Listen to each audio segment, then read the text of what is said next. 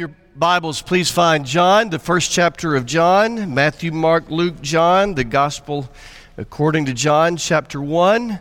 And we're going to begin reading at verse 1. Let me just remind you, while you're finding that our Christmas Eve services are 3 o'clock in the Life Center and 5 o'clock in here. And then next Sunday, of course, is Christmas, and we'll have our service at 10:30, but we'll be in the Life Center. It'll be an abbreviated service, a little more informal. We're saying to the kids, if they want to come in their pajamas, they're welcome to. And so we'll celebrate together as a church family in the Life Center next Christmas, or next Sunday on Christmas morning.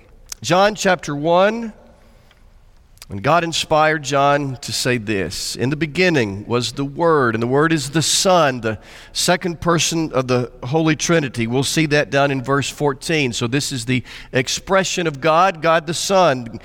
In the beginning was the Son, the Word, and the Word was with God, and the Word was God. He was with God in the beginning. Through Him all things were made. Without Him nothing was made that has been made. In Him was life, and that life was the light of all people. The light shines in the darkness, and the darkness has not overcome it. There was a man sent from God whose name was John. He came as a witness to testify concerning that light, so that through him all might believe. He himself was not the light. He came only as a witness to the light. The true light that gives light to everyone was coming into the world. He was in the world, and though the world was made through him, the world did not recognize him. He came to that which was his own, but his own did not receive him. Yet to all who did receive him, to those who believed in his name, he gave the right to become children of God, children born not of natural descent, nor of human decision or a husband's will, but born of God. The Word became flesh and made his dwelling among us. We have seen his glory, the glory of the one and only Son, who came from the Father, full of grace and truth. The Grinch, with his Grinch feet ice cold in the snow, stood puzzling and puzzling. How could it be so? It came without ribbons, it came without tags, it came without packages, boxes, or bags. He puzzled 3 hours till his puzzler was sore. Then the Grinch thought of something he hadn't before. Maybe Christmas, he thought, doesn't come from a store. Maybe Christmas, perhaps, means a little bit more. Now, on that, I'm sure we would agree that the Grinch was right, that Christmas doesn't come from Dillard's or from Academy Sports or from wherever you shop, or from Etsy or from Amazon or from eBay. We would all agree it means a great deal more. But it is easy to get, as Kristen already has told us, it's easy to get distracted. It's easy to forget. Have you played White Elephant this year? Maybe in one of your parties you did. You know, a White Elephant gift is an impractical gift. It's a funny gift, and sometimes you pass it around. Sometimes you get to steal it from somebody else. The origin of White Elephant comes from the 13th century, from the king of Siam, who, when he had an enemy, he would send them a real live white elephant, an albino elephant, which was considered sacred. And so if you had a white elephant, you had an obligation to take care of the elephant, which required a great deal of your time, took a lot of resources and money. And so he would send the white elephant not as a gift, but as a distraction, so that his enemies would become more vulnerable because they would be distracted by taking care of the white elephant. We have an enemy as well, not the king of Siam, but the Bible calls him Satan, the devil, the evil one, the deceiver, the father of all lies. And it's not a stretch to say that he has sent distractions to us at Christmas time. Things that distract us from the full, profound, dramatic, intense meaning of Christmas. In the 13th century as well, not just the king of Siam was sending white elephants, but St. Francis of Assisi recognized that people were distracted. And so he came up with the first nativity scene.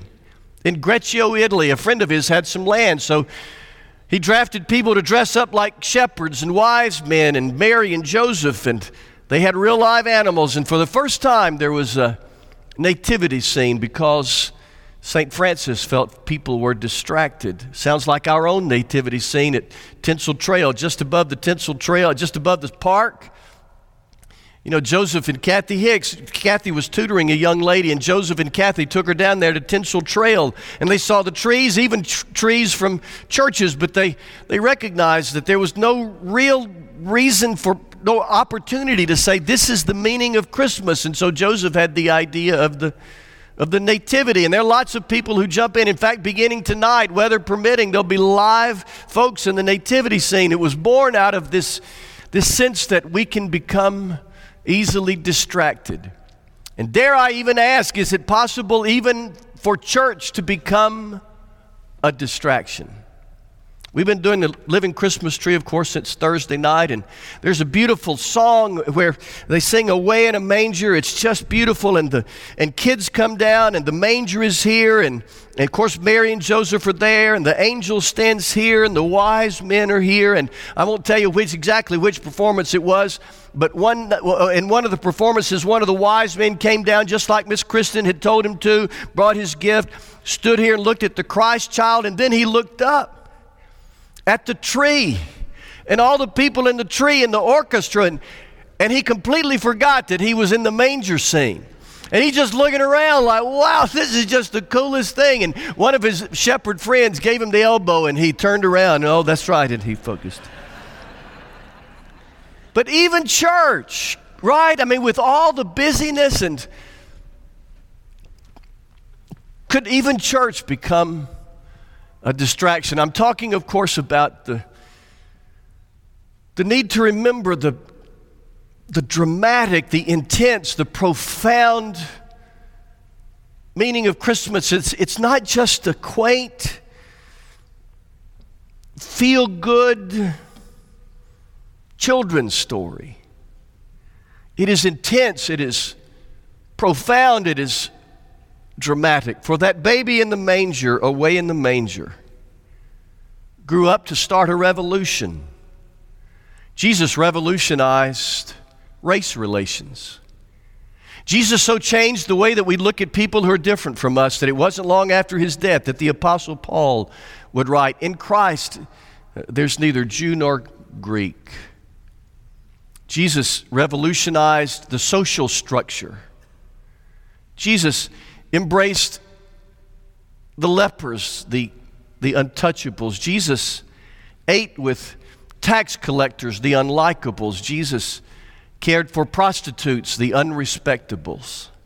And so dramatically revolutionized the social structure that not long after Jesus died, the Apostle Paul would write, "In Christ there's neither slave nor free." Jesus revolutionized gender relations. Jesus was born into a world in which women were property, first the property of their daddy, and then, if they married, the property of their husband, without rights and without recognition. But Jesus so changed the way that women were treated that not long after his death, the Apostle Paul would write that in Christ there's neither male nor female. Jesus revolutionized religion. Jesus introduced grace, unconditional, undeserved, unlimited, unrelenting love, and so revolutionized religion that not long after Jesus' death, the Apostle Paul would write, "We are saved by grace through faith, not by works." The baby in a manger, this little Lord Jesus, grew to start a revolution. Christmas is not just some quaint, feel-good children's story. It is dramatic, it is intense, it is profound, and it's easy to get distracted from that. The baby in a manger was God the Son in human flesh, and thus the unique Savior of the world. 7 centuries before he was born, Isaiah wrote about that and said that the Messiah would be mighty God. Matthew 1, he is Emmanuel, God with us. Titus 2, He is our great God and Savior, Jesus Christ. 1 John 5 says, Jesus is the one true God. And John 1, which we read a moment ago, the Word, God the Son, the second person of the Trinity, was made flesh and made His dwelling among us. If Christmas is true,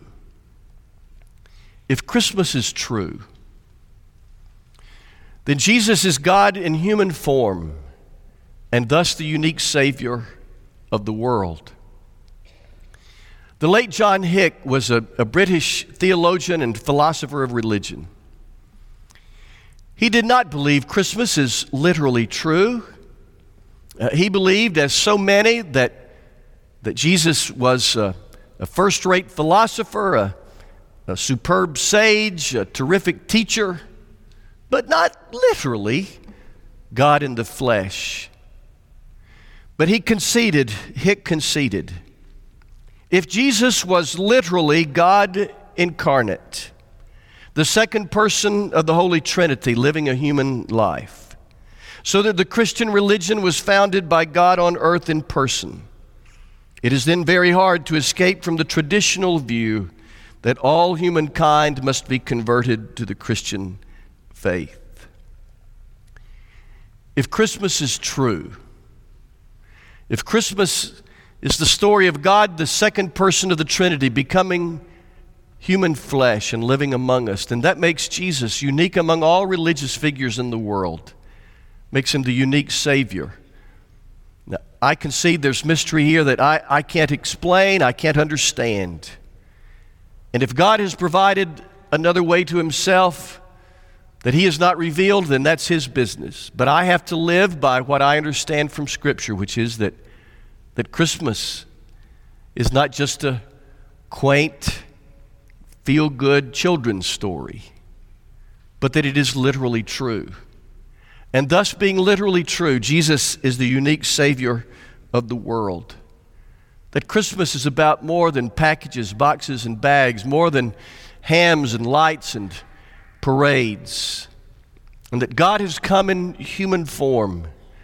And if that is true, then Jesus is indeed the way and the truth and the life, and no one comes to the Father except through Him. Christmas is not just some quaint, charming, enchanting, feel-good children's story. It changes everything if Christmas is true. The Grinch, with his Grinch feet ice cold in the snow, stood puzzling and puzzling. How could it be so? It came without ribbons. It came without tags. It came without packages, boxes, or bags. And he puzzled 3 hours till his puzzler was sore. Then the Grinch thought of something he hadn't before. Maybe Christmas, he thought, doesn't come from a store. Maybe Christmas, perhaps, means a little bit more. Lee Strobel is an influential Christian leader and writer. Graduated from Yale Law School. Has written such books as The Case for Christ, The Case for a Creator, The Case for Faith. Lee Strobel became a follower of Jesus in 1981. But his journey to Jesus began 7 years earlier, 1974, in Chicago, where he was a writer for the Chicago Tribune. In November of 1974, he wrote an article for the Chicago Tribune about needy families in the Chicago area. And one of the families about which he wrote was a grandmother named Perfecta de Jesus and her granddaughters, Lydia and Jenny Delgado. Lydia was 11 and Jenny was 13. Perfecta and her two granddaughters, Lydia and Jenny, had been burned out of one roach-infested place and had moved to another small apartment on the west side of Chicago. Lee Strobel went to visit them to write this article for the Tribune, and he said he was shocked at the squalor in which they lived. No furniture, he said, no rugs, bare walls. Lydia, 11, and Jenny, 13, had one dress each, and they were both short-sleeved dresses. They had one thin sweater between them, just one. And when in the cold they would walk to school, they would share it. So one would wear it the first half of the walk, and the other would wear it the rest of the way. So he wrote that story that appeared around Thanksgiving 1974 in the Chicago Tribune. A month passed, it was Christmas Eve. And Lee Strobel was sitting in his office in the Tribune, and it was quiet, and he began to think back about that grandmother and her granddaughters. He thought about what had happened when he was there. He thought that he had not sensed hopelessness or self-pity. Rather, he said, there was the gentle feeling of hope and peace.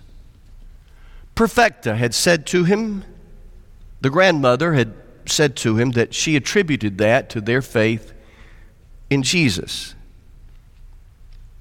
It was Christmas Eve now in the quiet office of the Chicago Tribune, and he was thinking about that grandmother and those two granddaughters, and about how different their Christmas was from his own.